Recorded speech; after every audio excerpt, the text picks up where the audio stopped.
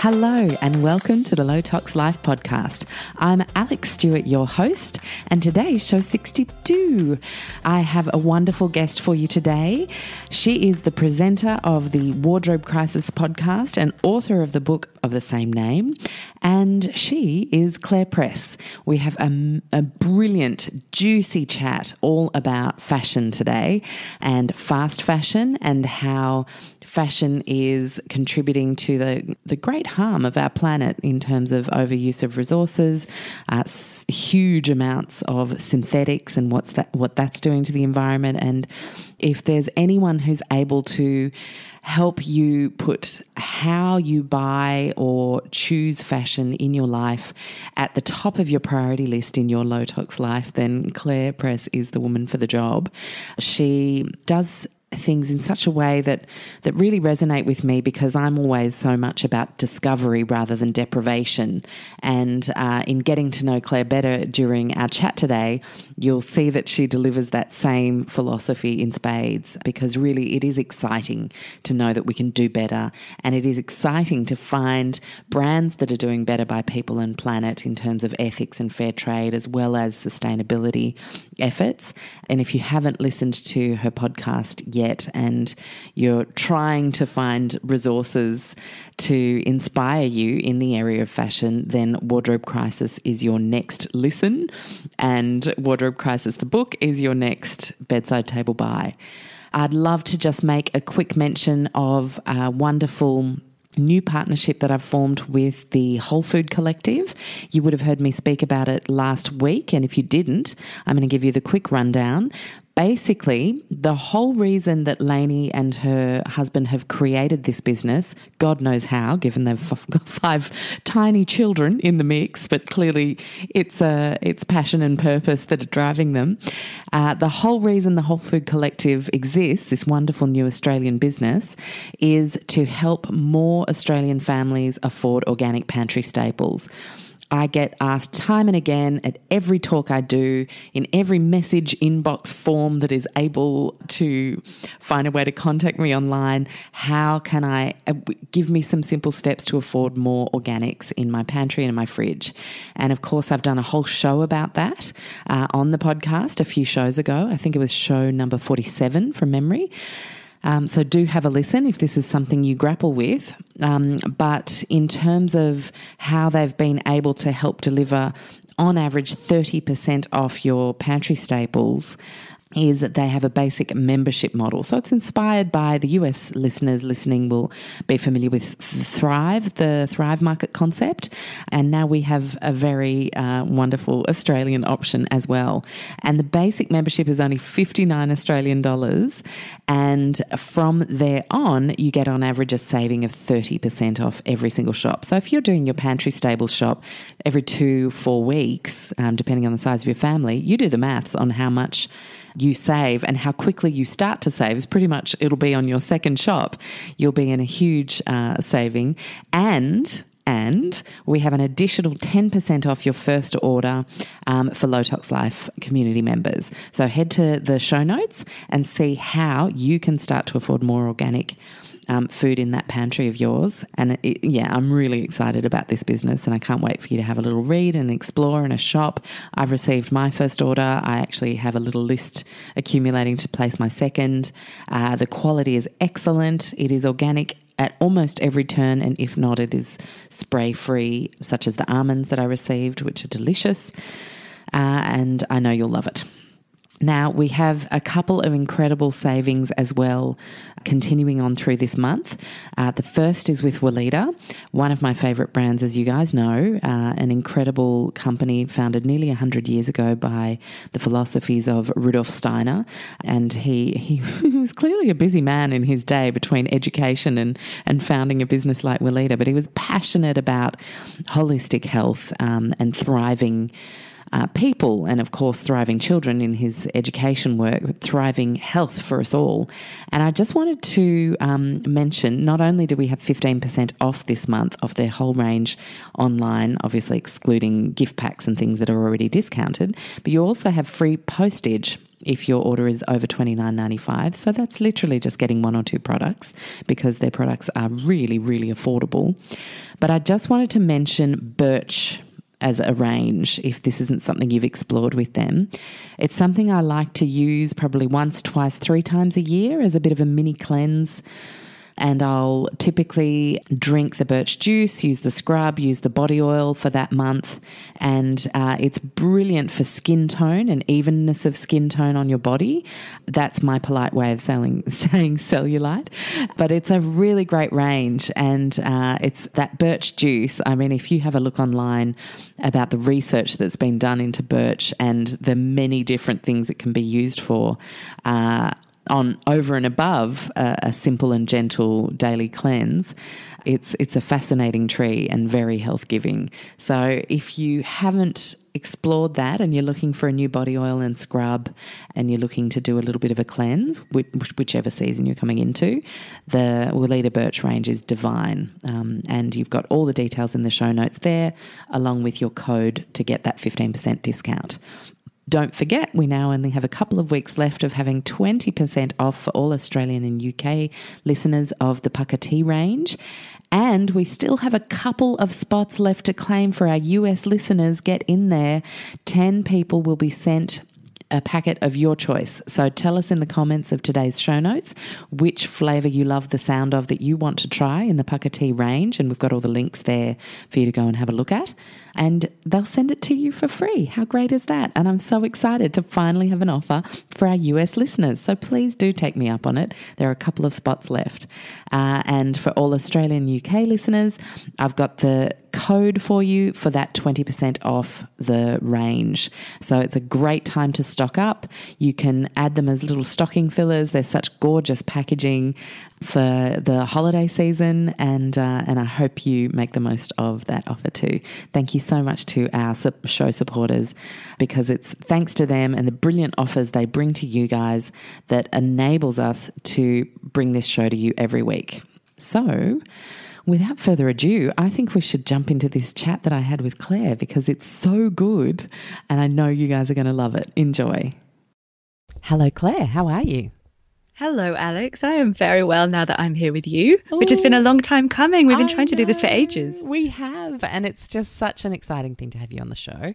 I know so many low toxers when we run our Go Low Tox course, we have fashion and textiles as one of the days of many.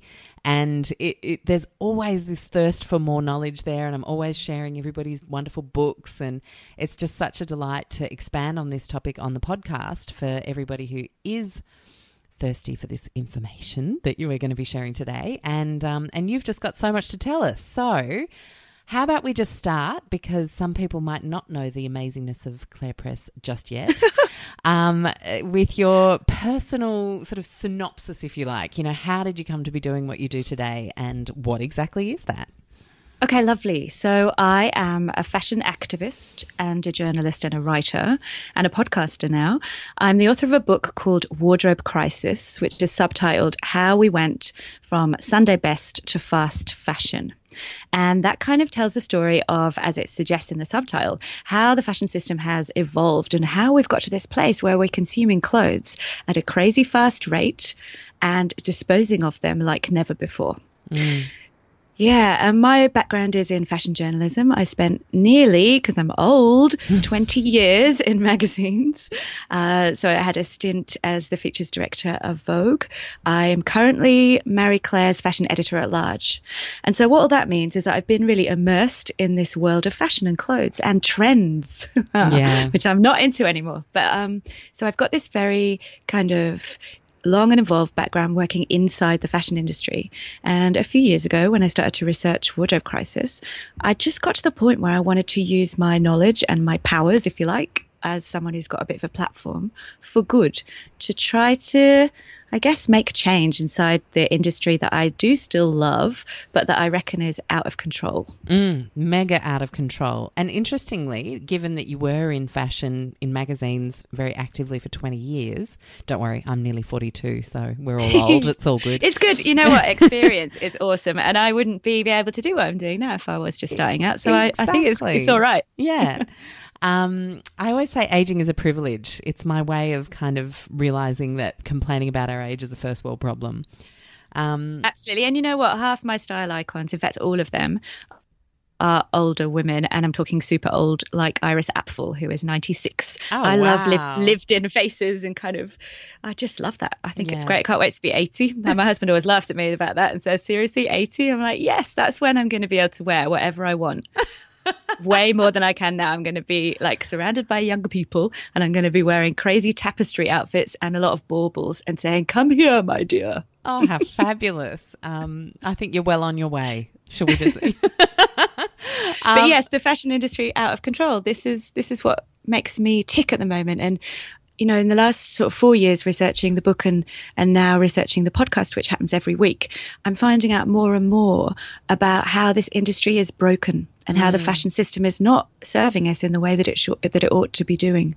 And did you see it start to break over that 20 years? I mean, I think about being 20-something and you would kind of go shopping for clothes maybe tops 3 times a year, like really pronounced kind of seasonal moments, if you like. And that was kind of also married by pronounced seasonal releases of clothes. But these days it's kind of like there's a new collection every 2 weeks in some of these shops. Absolutely. Yeah. So, and did you, in magazines and in terms of how you guys put together features and things, did you find it quite obvious as you raised your consciousness, I guess, to see how much faster and faster things were coming in and how many more invented reasons for collections were kind of popping up? Yes. I mean, I would say that the fashion magazine world still runs largely on the old calendar. Mm-hmm. So we're still talking in the magazine world about spring, summer and autumn, winter. Yeah. That's how we do it. And in a way, big fashion still runs along on that calendar in terms of how fashion weeks operate in London, Paris, Milan and New York. So we have those twice a year, really. But what's happening on the high street is a very different story. And as you said, shops now are receiving new drops every 2 weeks, but in some cases every week or every few days. And this is a completely different way of shopping and of consuming to the way that we grew up with. I remember when I was a teenager and loved clothes, but it would be about DIY clothes and making stuff out of junk. You'd go to an op shop and buy a denim jacket and customize it. Or, I mean, we didn't have the money to buy clothes when we were 15, 16, 17, 18. And that is because they weren't as cheap as they are now. So when I had my first jobs, at uni, when I worked in a pub, I couldn't afford to go and buy clothes every Saturday because clothes cost more than they cost today. Today, you can buy a T-shirt for $5. You can buy a dress for $30. I mean, it costs nothing. The same price as your lunch. And that, to me, that's really whack.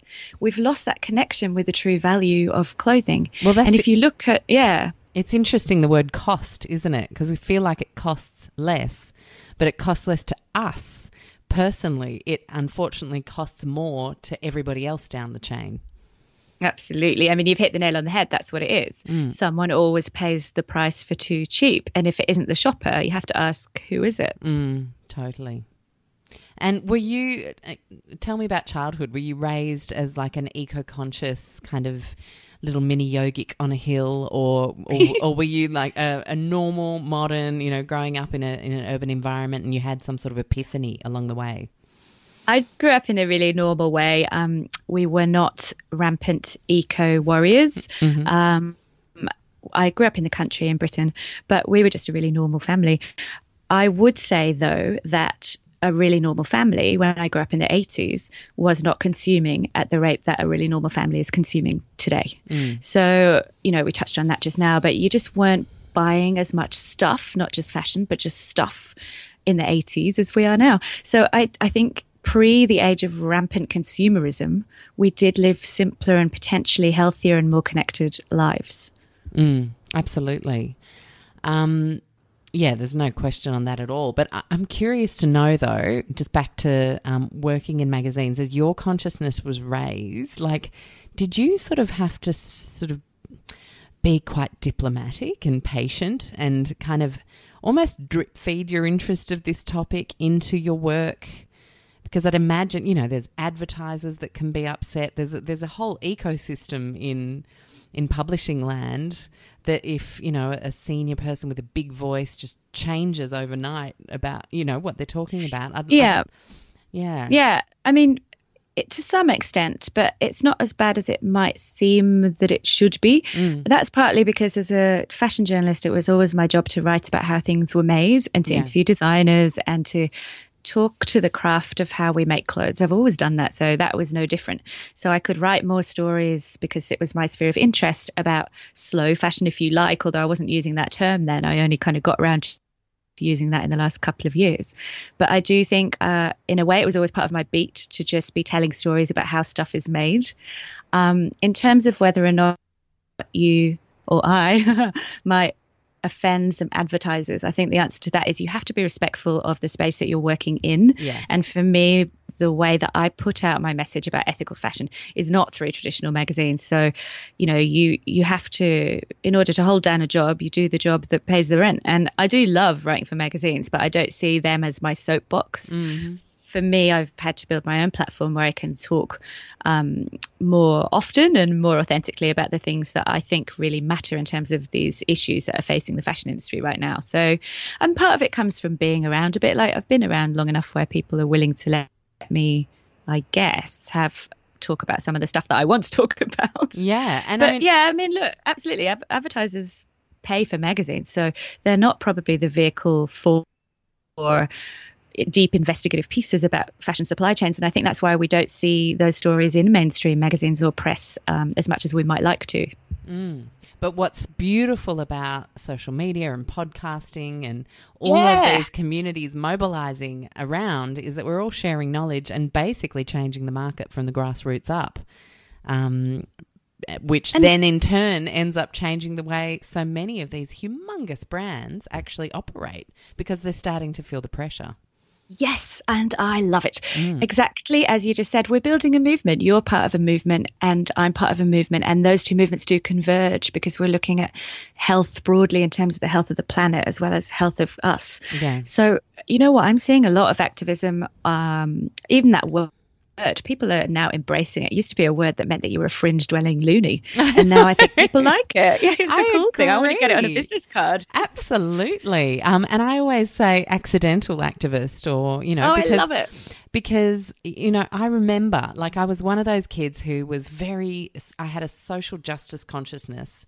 You know, I remember making a mural that had prejudice is ignorance on it and sticking it up in my bedroom wall and being really interested in all sorts of social movements around the world. And then I get to uni on my first day of orientation, and I do what I think good people do, and I join Greenpeace, and I go to my first couple of meetings, and I remember feeling like that wasn't my jam, even though I'm actually a regular Greenpeace donator, but it wasn't the way I wanted to be an activist. And it wasn't until many years later, and about 15 professional years later, that I realised you could define your own version of activism, and it didn't mean you had to feel like you weren't being a good activist unless you were swinging off the boat in the Pacific, you know, or leading a riot, leading a demonstration, or, you know, you didn't have to be so bold. And thank goodness there are people who are that bold doing the tough work out there. But there's many of us who want to do good things every day, but not be demonstrative about it. We simply just want to change the way we run our daily lives. And it's amazing now that people can really feel like that is an extremely powerful thing to do. You know, I loved listening to you say that so much because I'm working on a new book about activism and about lots of these issues, and you're really tapping into what I'm thinking at the moment. Yeah. But we're seeing it everywhere we look, and I think a lot of it does have to do with as we mentioned, the rise of social media, it's about building community, and it's much easier now to build community with people who aren't living next door that have the same values as we do, and stand for something, stand up and say that our values matter and we're going to act accordingly. That's a really personally empowering thing to do. And I think in this era of far too much choice, far too much stuff, peak stuff, if you like, one of the kind of clear choices that sets you apart from that is this choice to live a lifestyle that rejects those kind of mainstream pushes and urges towards just over shopping and, getting more and more and more stuff. And I think we're really seeing that, especially, as I said, on Instagram and in social media communities, where people are supporting each other for taking brave steps towards living in a different way. And I love it. It's cool. It's really empowering. Oh, it's super cool. Yeah, I see it every day too. And it is just so heartwarming where people finally join that dot between them and that, a doom and gloom TED talk they've seen, and realising that actually, yes, Al Gore is brilliant and his talk was amazing and a real turning point for so many it's so depressing though, isn't it? It's people, so hard to watch, but it's so goddamn depressing. And then the average Joe goes, well, I can't do anything, so I won't do anything. Because I can't make sense of how enormous that issue is. And yet now, through mobilisations of online communities, we're absolutely able to join those dots and think, shape the world from your shopping basket. We can do it.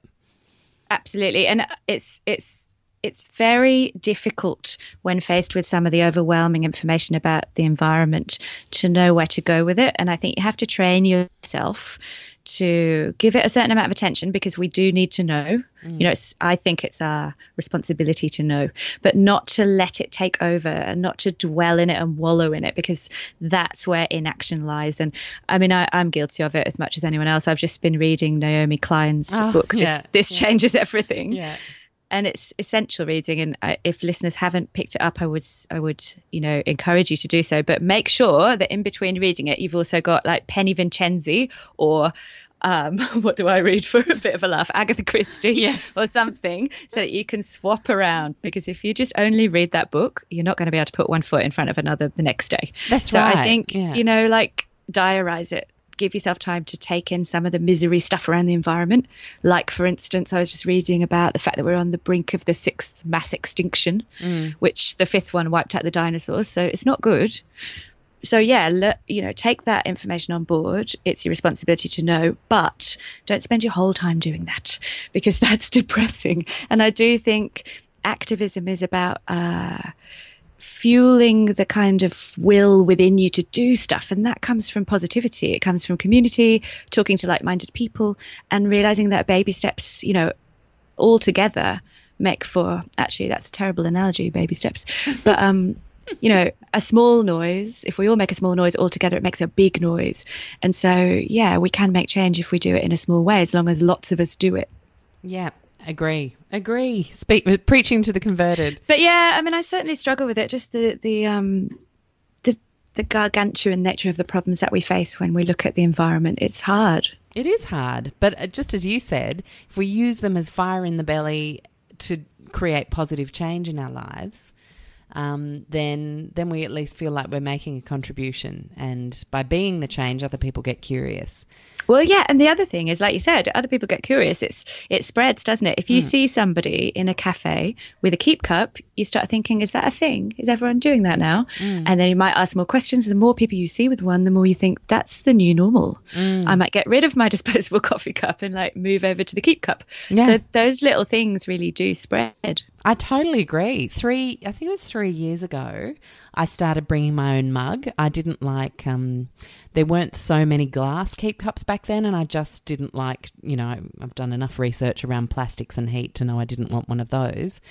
So I just brought a mug everywhere I went, and I was travelling quite a bit at the time, and I had my little mug, and it was quite a cute little mug. It said lovely jubbly on the front, and I would take it to airports and restaurants and cafes and things all over the world. And people noticed. It was the most amazing conversation starter ever, because it was cute and it was something fun. It wasn't, an environmental statement like a keep cup can be. I mean, I adore keep cups, and I think they've done an incredible job of getting people to use reusables more.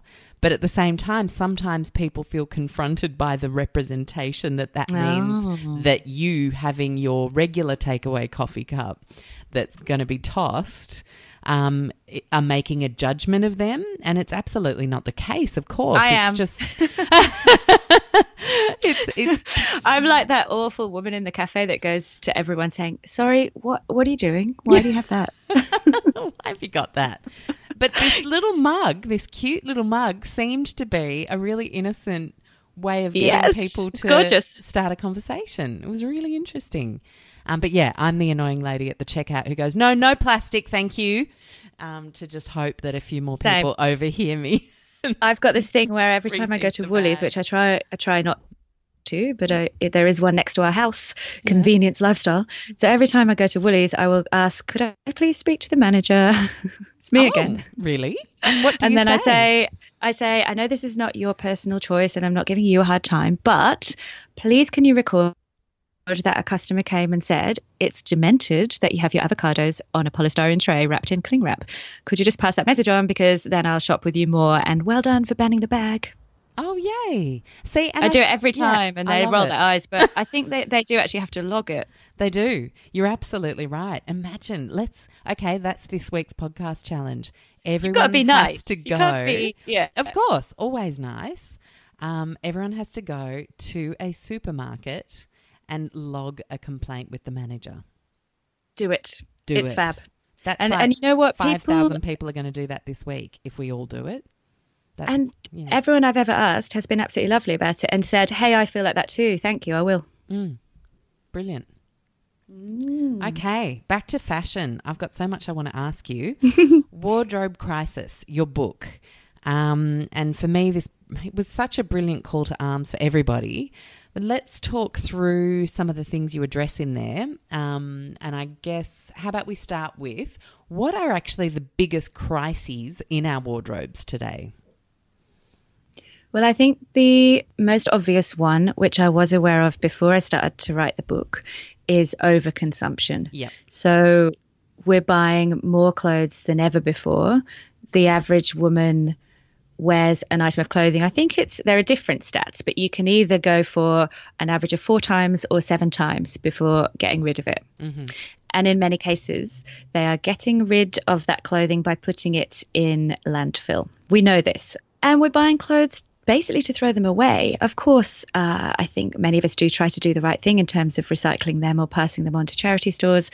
But still, we know that far too much textiles and clothing is ending up in landfill. So that issue of overconsumption loomed large, and I'm such a culprit. I am so guilty of that. I'm still guilty of it. I've got far too many clothes, and I told a story in the intro to the book about how my wardrobe broke and people thought it was a device, but it's actually really what happens.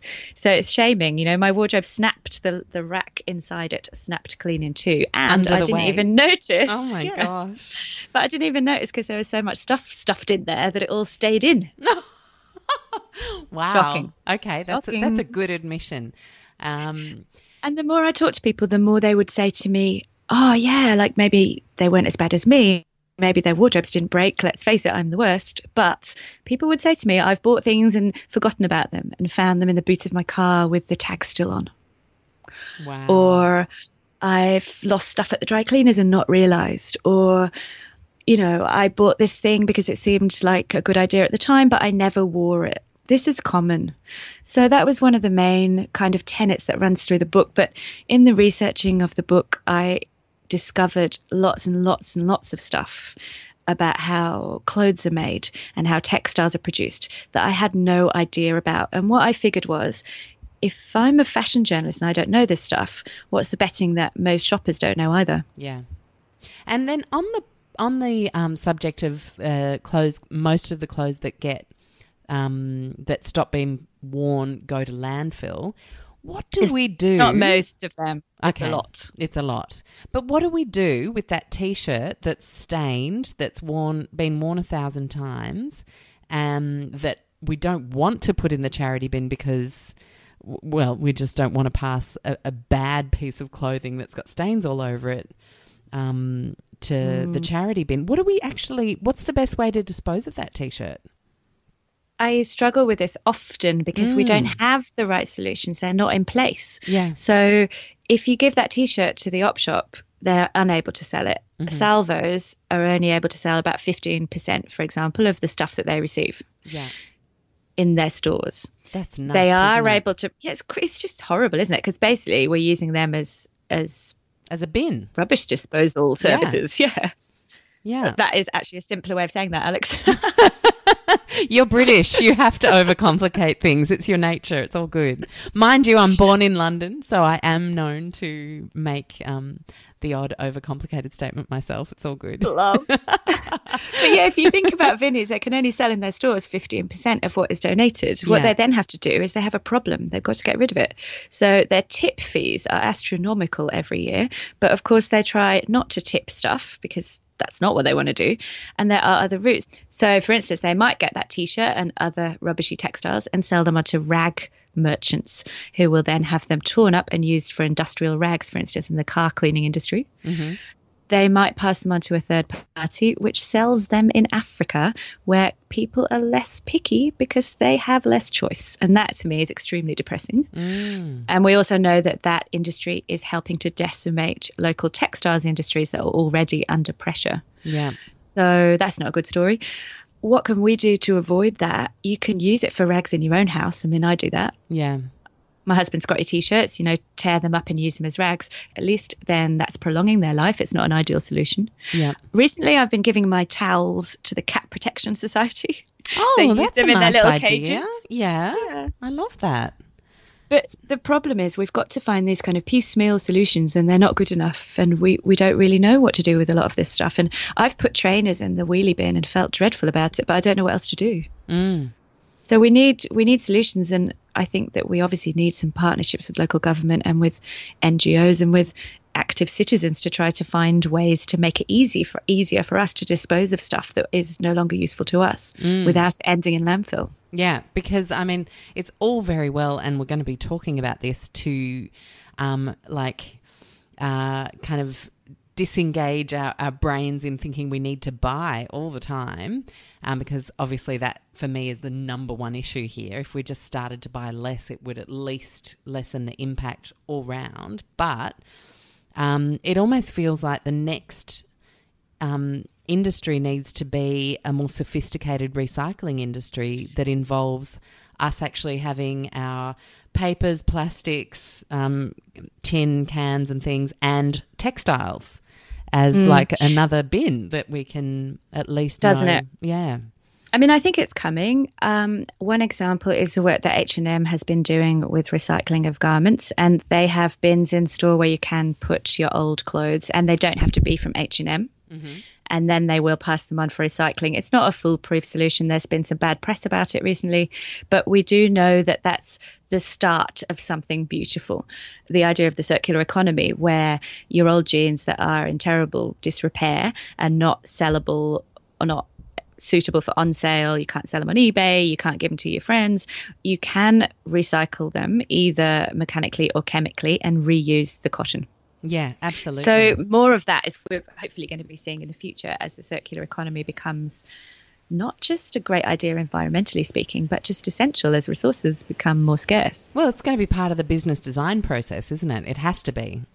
It has to be. But we're not there yet. But I do think lots of people are doing really positive work in this area. Yeah. I mean, I just bought last year for the first time a pair of jeans from Mud up in brilliant. Yeah, Scandinavia, and I've paid my 12-month installment, and at that point of 12 months you can either return it to them in the envelope they provided, which they use again and again and again, so you keep it for the year that you've got the jeans and then you return it, or you can just keep the jeans because you're loving them, but what they do with the jeans that you send back is they turn them into new threads, new pairs of jeans, and they've really done an amazing job. It's such an inspiring little company. I'll pop it in our show notes today for anyone who wants to check that one out. World of radness. That's what that is. Yeah. I mean, when you hear that stuff, you're like, yes, there's so much positive stuff going on, and we need to focus on those good stories as much as we do to understand the bad. Yeah. Yeah. A lot of denim companies are offering free mending services as well. Yeah, I'm loving which is that. awesome. That's great because and I suck at it. So if someone else could do that for me, that'd be brilliant. I'm just not, not very adept at textiles in general. I'm not a sewer. On my podcast, I interview a model called Rachel Rutt, who's also an artist and a musician, but she's a mad keen mender, and she talks so beautifully about how empowering it is to be able to learn to mend stuff, and it's great. But I have to say it's hard. I can't do it myself. I struggle. There are people who are just good at crafty kind of stuff, and people who need to promote them. And I think maybe you're the same as me. We just need to promote them. But what Rachel talks about is how the act of sewing something and mending it, the physical act of spending time with the garment, rekindles your connection with it or strengthens your bond with it. And that's true. Sense. So you're much less likely to throw it away if you've spent all that time loving it. Oh, that's beautiful. And I agree. It's almost like if you've spent all that time, and again, if you actually start to spend a bit more money and up your quality game as well, you then sort of feel that that's a bit more precious and you need to look after it a little bit more? I think so. I mean, I often talk about the kind of tension that I feel between loving clothes and loving style and fashion, and then wanting to have a smaller eco footprint and just be kinder to the planet. What do you do? That tension exists. I think I think anyone who's really into clothes finds that a problem, because for me, just being a minimalist is not going to work aesthetically speaking, because I'm wearing a really shiny green t-shirt, as you saw. Yeah. And probably loads of rings and loads of spangly things on my shoes. So I do like that kind of bowerbird aspect of fashion. How do we square that up with not being, can't swear, I was going to swear, not being rotten to the environment? Yeah. There are creative ways, and increasingly they're more accessible. So one of them is renting. I mean, I keep reading all these cool stories about how renting is taking over. Rent the Runway in the US is enormous. We don't have such good services here yet, but I'm sure they're coming. And if listeners are listening, that to me is a way to make money. It'd be great to set up a really cool Instagram-based rental service. Yeah. But there are a few. I mean, there's some occasion wear ones. There's one's called Glam Corner. Yeah, I was just about to mention them. I've actually rented a dress from Glam Corner Have before. you? Yeah, the process was impeccable. It was perfect. It's great. That's brilliant. I've never done it, but I do think it's a clever idea, because if you're going to a wedding and you want a one-off dress, why would you want to keep it? I know. I remember one year I went What was it for, though? What was what for? Your dress. Oh, the hilarious thing and was that it actually didn't suit me and I didn't end up wearing it. But the whole process, and even just making it so easy to send back to them and say, look, it didn't fit right, and then they give you a voucher for your next one to try another one so that you still feel positive about it and try it again. It was just for a friend's book launch, and I thought, I might, I'm going to try the renting a dress thing. But I'm someone who just has absolutely no issue wearing the same thing a bazillion times in public, and not giving two hoots if someone's going to judge me for that. So I'm glad I feel that way. And it means I've got a speaker dress, and I've got a meeting with posh people outfit, and I've got, I'm quite uniform oriented, and that's how I deal with minimizing how many clothes I buy. But where I come unstuck is in basics. That's usually my downfall. Things fray, a little jumper kind of gets a bit tired, and I always want to get a new one, and that's what I struggle with the most. Well, I would say that to listeners feeling, I relate to that. Yeah, me too. We don't have to stop shopping. I do think we do need to dial back our overconsumption, but I'm not suggesting that we give up fashion completely or we give up shopping. That's crazy. I still enjoy it, but I do advocate for a more mindful approach to shopping. Yeah. And there are some really cool, particularly smaller, sustainably minded, responsibly produced fashion labels out there in Australia, making locally or making with fair trade in places like India, using organic cotton, and really thinking about the footprint of the things that they're making. And I think by supporting those things, we're doing good, and we're also being able to feel good about what we're wearing. And I think that, as we talked about, feeling positive, it's good storytelling stuff. And I'm not saying guilt-free. But then again, I interviewed someone the other day and he was saying just the very act of living is using up resources. So we can't be perfect, but we can be better. That's right. And I think as soon as we realise we can't be perfect and there is no point at which we arrive, then the pressure's off. You're just doing the best you can and raising your awareness and trying to think, okay, do I need this? Could I wear something I've already got? Could I repurpose something I've already got? Could I change up my accessories to make that outfit look different? And just do a bit of thinking before we buy. And could I buy in an op shop? Could I swap with a friend? Could I buy secondhand stuff on eBay? Could I rent? And like I said, could I support some local businesses that are doing really good work? And I might mention some if you like. Please do, I don't know who I'm going to mention. I hadn't prepared it. But, I mean, I think... Actually, I'll mention one's a good idea. So there's an online store called Well Made Clothes. So they're an online marketplace that hooks you up with ethically and sustainably produced brands. And if you hop on there, you can see all different brands that perhaps you hadn't heard of. I've found some trainers on there that are Veja. I was going to say Veja, but maybe it's Veja, Veja. Oh, yeah. My assistant has those. They're hot. They're fab. Yeah. And they're very carefully produced. So they make vegan versions. It's great. And so you can find out the stories behind some of the designers on that website, which is also empowering and fun. Yeah. And also shop local, like go to markets. I love makers markets where you find new young designers who might just be in your neighborhood. Absolutely. Yeah. Who else? So some really good leaders in the denim space in Australia. There's a brand out of Melbourne called Nobody who are doing really good work, ethically produced. They're Ethical Clothing Australia accredited. So Nobody is working with the Institute for Frontier Materials, which is part of the Deakin University in Victoria. And they've worked out how to dye new jeans using old jeans. So that's part of the circular economy. It's amazing. There's another really cool denim brand called Outland Denim, which is based in Queensland, which works with human trafficking organisations in Cambodia to give employment and training to women who've been rescued from the sex trade. And their product is absolutely fantastic. You don't even need to know the backstory behind what they do to appreciate it. But once you know the story, you can see that there are more reasons to support brands like that. So I love the stories behind some of these ethical brands.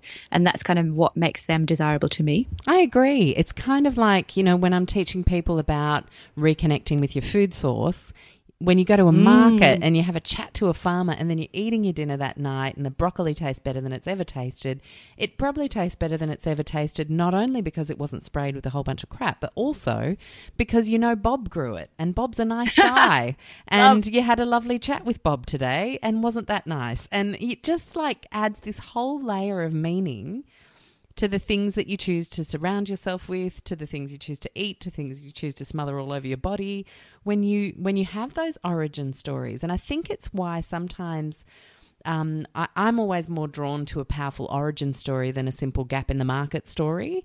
And I'm sure you're the same. After we've been chatting for a while, I can kind of get that from you, Claire. But it's a lot of people ask me, why did you choose that particular brand? And I'm like, because they're so transparent and there was just this incredible passion that this whole business was founded on that came from such a deep spiritual place for this person who started this company. And that for me is always just that's like my moth to a flame kind of moment if I choose to engage with something or not. I absolutely relate to that. And again, bring it back to this idea of reconnecting with the value of whatever it is you're talking about, food or clothes, but with garments. If you love the story, if it's the story that made you feel that you needed to have this piece in your life, you're much less likely to turf it out after 4 wears, aren't you? Yeah, absolutely.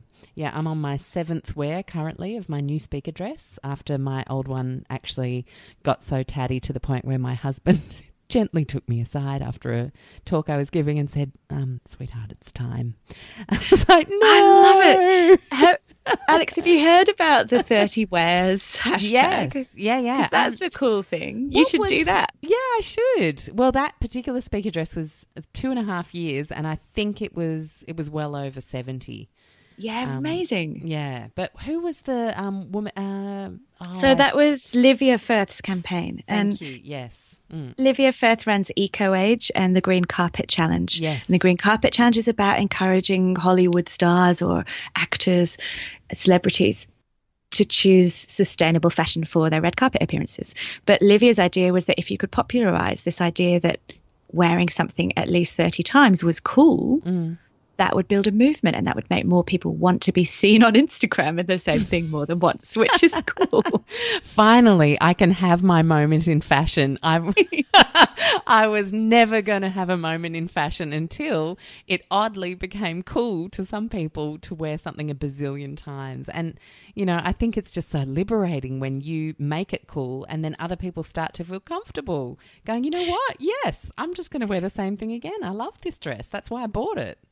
But why not make that cool? Fashion history is littered with examples of the weirdest stuff being made cool. You know, like, oh, here's an example, PVC jeans. I saw a story the other day and it was a Vogue story online in the US and it said, the naked jeans you need now or something.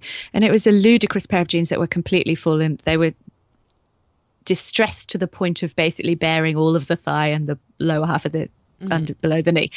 Basically naked jeans. Stupid idea. And yet here are people in fashion, here are tastemakers saying to you, the naked jean, darling, it's all about that. Well, let's not say that. Let's say it's not about that. Let's say it's about the mended jean or 30 wears. Why not? Yeah, I love it. And the naked PVC jean is full of endocrine disrupting chemicals, so don't wear those. Yucko! No, I mean, thanks. Chanel, did you see by any chance, if any listeners had seen pictures from the Chanel show that just happened where Carl had a fake rock garden erected in the Grand Palais? I mean, ludicrous. That was all filled with PVC accessories, PVC thigh boots and PVC handbags and rain ponchos. And all I could think was, this is so uncool. PVC is highly toxic. It's highly toxic. And I understand the predicament because a lot of people don't want to wear animal-based products out there and leather. And I understand that as an ethical choice, of course. But at the same time, let's not be replacing it with something that has environmental impacts that are actually arguably far greater because they affect us intergenerationally by, you know, stuffing around with our endocrine systems and subsequent children that we might have, but also the environment when these things end up out there. Vile. I mean, I was about to say the hormone disrupting thing. Yeah, hideous. Why would you want any of that? But there are solutions. I do recognise that vegan concerns over not wanting to wear leather are completely valid. But you don't have to have PVC. There's a really cool newish fibre called Pinatex, which is derived from pineapple fibres. Fab. And it's amazing. And we just mentioned Livia Firth. She actually wore a dress made of silver, looked like leather, but it was Pinatex. And she looked so fantastic, and she wore it to the Met Gala. Oh, well, if you wore it there, then, yeah, it's bound cool. to be hot. Yeah. Or it's hot. I don't know what it is. Cool or hot right now. But it's not as hot as sweaty PVC boots. No, yucky. There are ways to avoid PVC without feeling like you need to wear leather as well. So there's something for everybody these days, which is good. And I mean, canvas is a wonderful material for shoes. I just interviewed the founder of Tom's. And how did it go? I haven't listened yet. Oh, yeah, it was really great. Yeah. I mean, it was just so cool to hear from his mouth his story about how he tried to change the world and succeeded.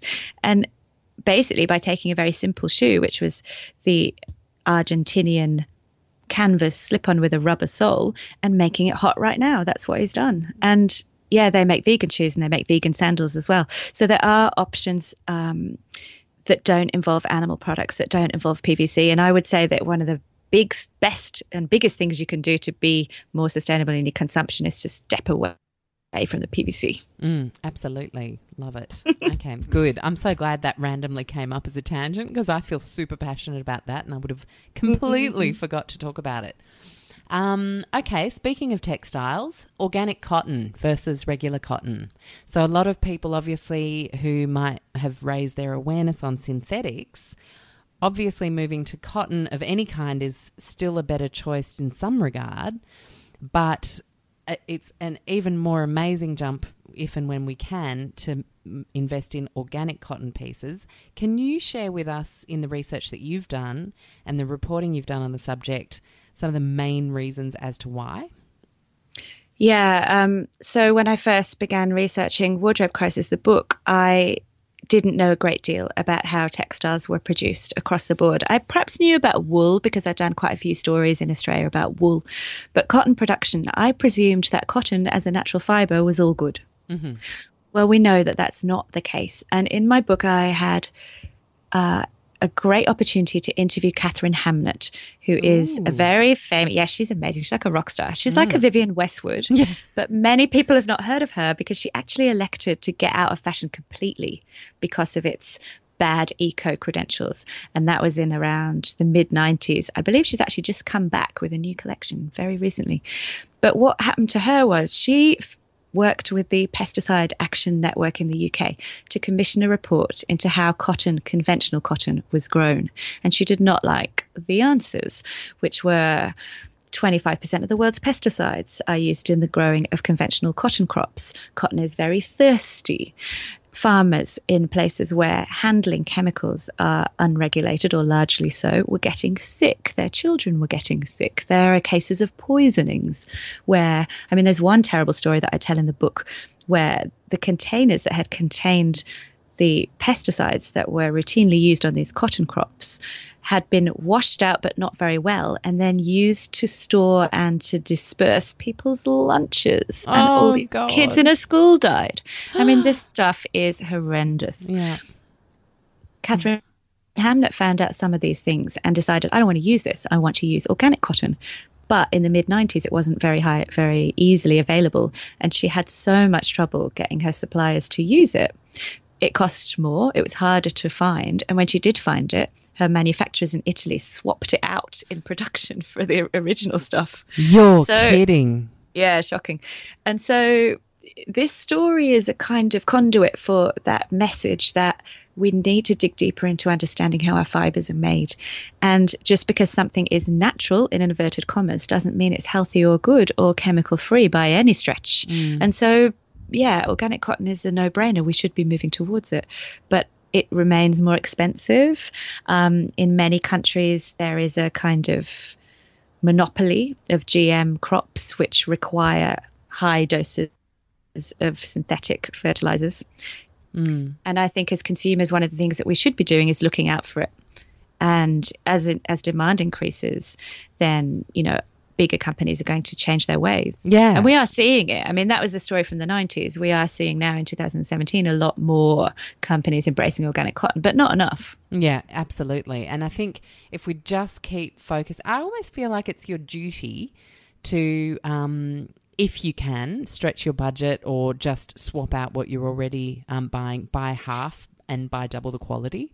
And it's not that much more expensive many cases. Already we're seeing some of the basics just not being as expensive. And same with, and they have their fair trade labelling and their GOTS certification as well. So it's not just about us going, yay, I've got the organic cotton, but shame about the factory worker that isn't earning a living wage. Yeah. We have to make sure we're win-winning on this rather than just selfishly feeling good about ourselves. It's all about everything, every step of the from the farmer to us.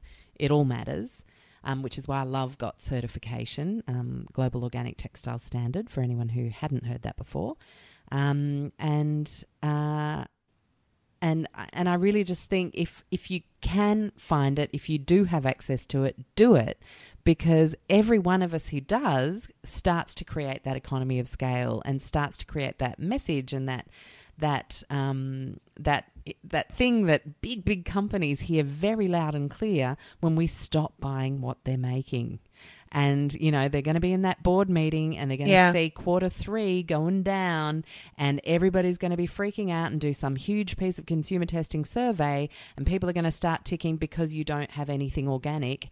And then they're going to go, right, we need to go there. And this is how our decisions every day matter. Oh, I just got goosebumps. Wow. I loved it. Yeah. Sorry. I was total soapbox right tiles in there and I'm going to put them on Instagram. But it's true. And so, yeah. It's true. We have power. Never underestimate our power. We've all got power to change things. And especially in fashion, because fashion's just buying stuff. Fashion, it only exists if we buy it. It's not it's not like water and air. We don't even need it. So therefore, if we choose not to buy it, it's not going to exist. And, break that down. And absolutely, if we can create demand for better produced products with more transparent supply chains made using more responsible and sustainable fibers, we can do it. Yeah. It's just about refusing to buy the rubbish, isn't it? Yeah, that's exactly right. But I mean, I do think that there is a problem with how difficult it is to wade through the information.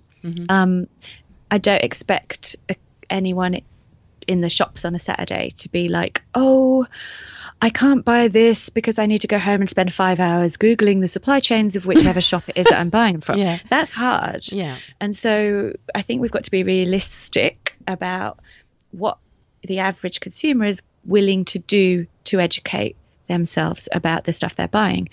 One of the good tricks that I always recommend is by downloading the Good On You app onto your phone, which is free, or Project Just is my new favorite thing. It's a really cool website that does a similar job, basically telling you top line information about brands and how well they do when it comes to people and planet. And it's kind of fun to use. They use great content. It's engaging and it's cool as well. So I think just by getting either of those two things on your homepage or on your phone and getting the apps, then that empowers you quite easily. Yeah. And asking in shops is another one, but you don't always get the answer you want. I mean, lots of people who work in shops don't know the answers. Yeah, that's right. Exactly. And we just can't, we can't rely on them as a source. I don't think I've very often actually, unless I'm, in an ethical fashion store. One of my favourite things is a time when I was on Venice Beach on the Abbot Kinney Boulevard earlier this year, and I went into this beautiful ethical denim shop and ethical denim and basics, and I asked a provenance question, and oh my gosh, I needed to pour a cup of tea and then probably have lunch afterwards and then probably light a candle because it was getting dark. She could have gone on for hours. It was just so magical to see how much she knew about the business. And, amazing. But we don't get that every day, and that's a reality. And I think I love that idea of just on your home screen, and Low Toxes will already have things like Chemical Maize and Sustainable Seafood app and all those sorts of things on your home screen. Add your Good On You and your Project Just, and that way you literally have this little ethics in your pocket kind of whip out whenever you're anywhere and you're not sure.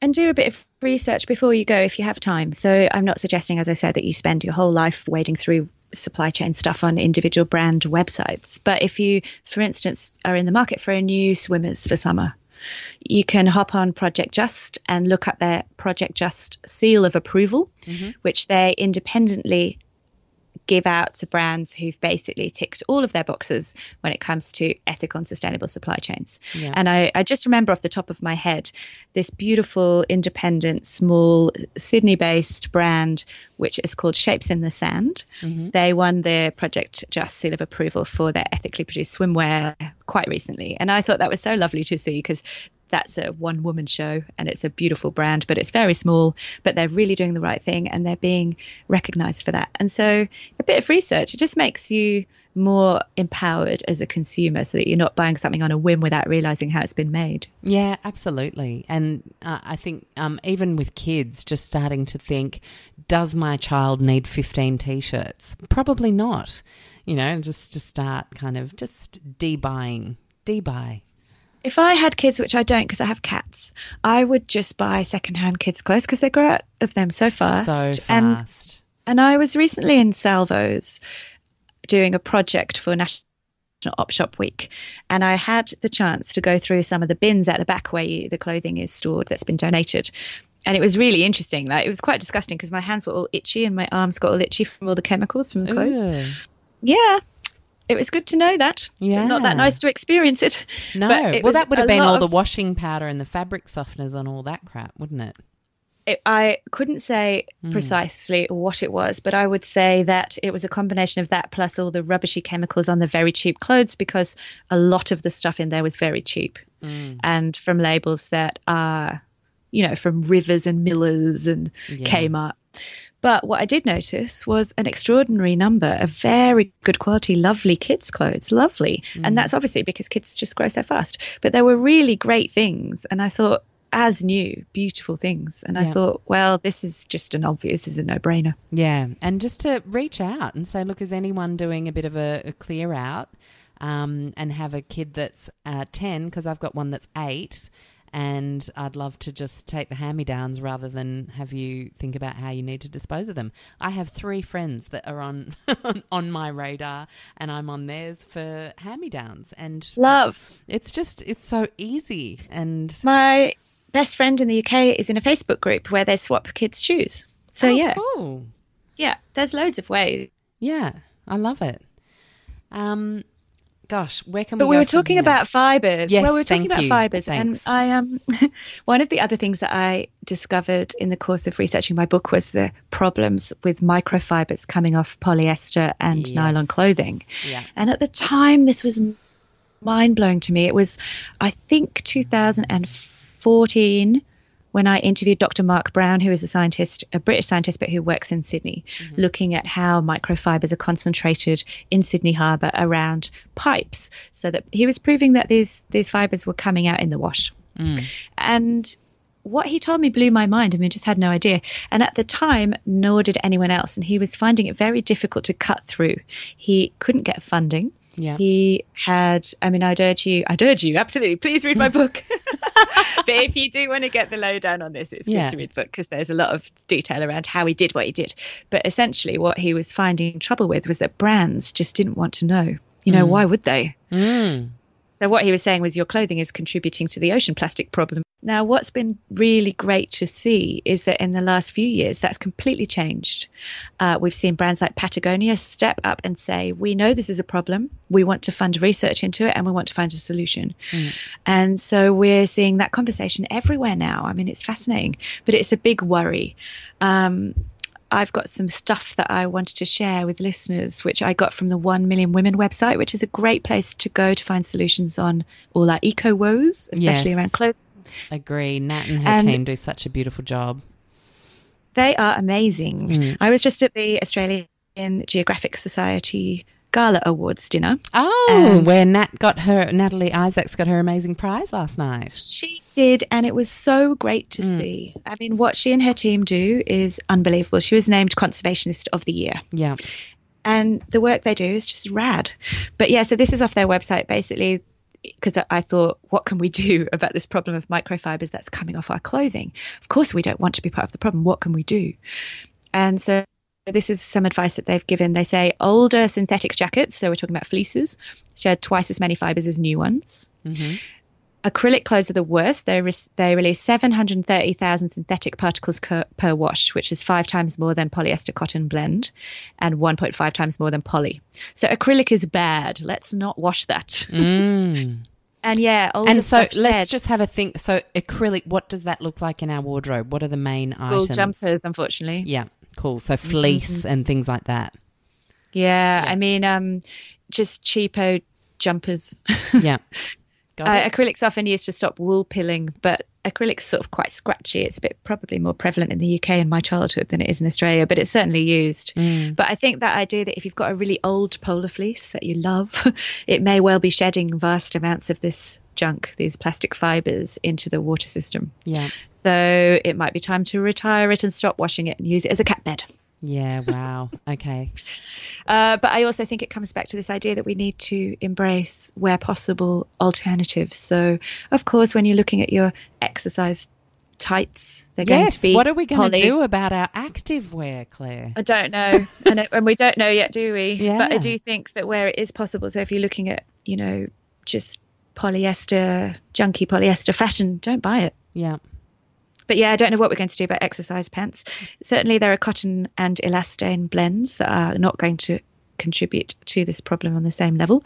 But then there's problems with that because they're harder to recycle. Yeah, wow. Okay. I mean, it's just such a can of worms, isn't it? It's a Pandora's box. Well, I actually recently invested in a, I don't know if you saw this, but on Kickstarter, there's a team of engineers who've been working on this ball that you can put in your washing machine to capture all of the... Yes. Yeah, so I invested in those, and I think they're just about to finally be shipped because they obviously needed the funding to get the project off the ground. And that's amazing. Can you share it? I'd love to do it. Yes, I will, definitely. I ordered 2, so maybe you could be my plus one. Oh, yay. I would like that. I mean, Mark Brown is of the opinion that obviously it's not just the silver bullet because there isn't one, but when I spoke with him, was of the opinion that it could be quite a simple fix that might reduce at least this problem. So if washing machines were routinely fitted with filters. Yeah. And also Patagonia is working with bags that you wash your clothes, that you put your clothes inside to wash them in the machine, that again filter out the fibers. So, I mean, it's a thorny, it's not obviously as easy as all that to solve it. But I do think that we as consumers, again, have a responsibility to know. I mean, there was also some research very recently that was just released that showed that they'd found microfibers in drinking water. Did you see that? Yeah, I did. It's microfibers in sea salt. You know, it's showing up everywhere. And we know they bioaccumulate, so up the food chain. So we also know that when we're eating our fish dinner, it's probably full of plastic. Yeah, that's it. And the same problem's being generated by microbeads in toothpastes and scrubs and things. Thank goodness there's some awareness around that. Yeah, ooh, I know. That one drives me mad. You know, the thing is, like, and it can make us mad, but at least we're starting the conversation. And when lots of different heads put their heads together, then solutions start happening, amazing businesses start blooming, and all sorts of great things start to occur. So while it's scary and annoying and angry that this even happened at all, you know, for me, microfibers in fashion is the equivalent of a self-regulated chemical industry being allowed to just say, yep, we're registering this new chemical and we've tested it and it's fine. And then off they go. And then decades later, we realise it was a complete disaster and that it's causing all sorts of havoc, aka parabens, BPA, you name it. So for me, microfiber is kind of fashion's thing of this, isn't it? It's I mean, it's certainly one of them, and the other one is chemicals. I mean, many of our clothing is laden with toxic chemicals too. So you've done a great article. I'm just conscious of your time and everybody else's time out there. Yes. We need a part 2, clearly. But I do want to briefly touch on bras, because an article that caught my eye that you wrote actually shared that 60% of the world's bras come from this one town in China. Unbelievable, right? And nuts. It's the same story with jeans. There's Jeans Town in China as well. Yeah. But the story of our underwear is one of unregulated toxic chemicals, and we know this. So, I mean, in that story, I write a column for Daily Life, which is on the Fairfax News website, so The Age, Sydney Morning Herald, the Brisbane Times, etc. And I wrote about how toxic are your undies? A guaranteed clickbait headline. Yeah. But actually, the answer is probably quite toxic. Yeah. I mean, I shared a story about how there was a class action issued against Victoria's Secret because customers were finding that they'd got skin reactions and itchy rashes as a result of wearing certain bras that came from Victoria's Secret, and that was all about the chemicals that had been used in their production. That class action was subsequently dropped, so we're not allowed to say why. We can speculate that they were paid off. But, I mean, I don't know why. I don't want to go to court. I don't want Victoria's Secret to prosecute me. However, I do want Victoria's Secret to think very carefully about what is contained within the rubbishy fibres they're using in their undies. Yeah. I mean, this is stuff that's next to your skin, and the skin is the biggest organ. And who wants to be absorbing formaldehyde, for instance, which is one of the things that is used in textiles to stop them mildewing in shipping? And azo dyes, which we know are terrible. So what's the message here? Again, it comes back to that same thing. Do your research. Yeah. Spend a little bit of time going, okay, I'm in the market for new undies. Where am I going to buy them from?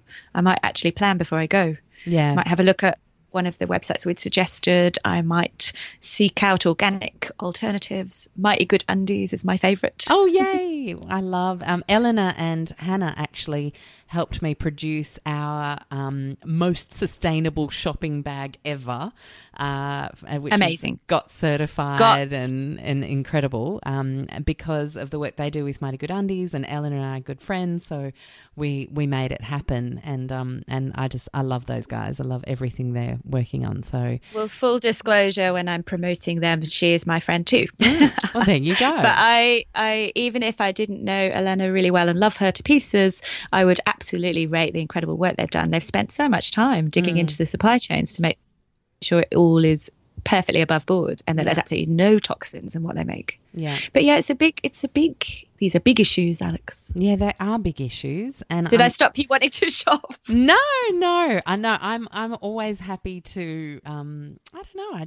I think fashion is just one of those things that you want to feel beautiful and feminine, and all the reasons we buy fashion and engage with it, but we also want to stop the excess, and we also want to be more aware of what we are buying and where it comes from and how the materials that are used to make it are grown or created, if they're synthetic, and if we're okay with that. And I think it really always comes down to where is this from and how is it made, and am I okay with the answer to both of those questions? And do I need this is probably the third one we need to add in there, especially for clothes, right? Yeah, and I think that one of the things that I would like to leave you with is this idea that fashion is about glamour and beauty and creativity and identity and gorgeousness, and they're all the reasons I love fashion. But we need to disassociate those things from the ugly side. Are you really going to feel glamorous and beautiful in a dress that has caused someone or some area of the world to suffer in its production? I don't think so. Not very glamorous. No.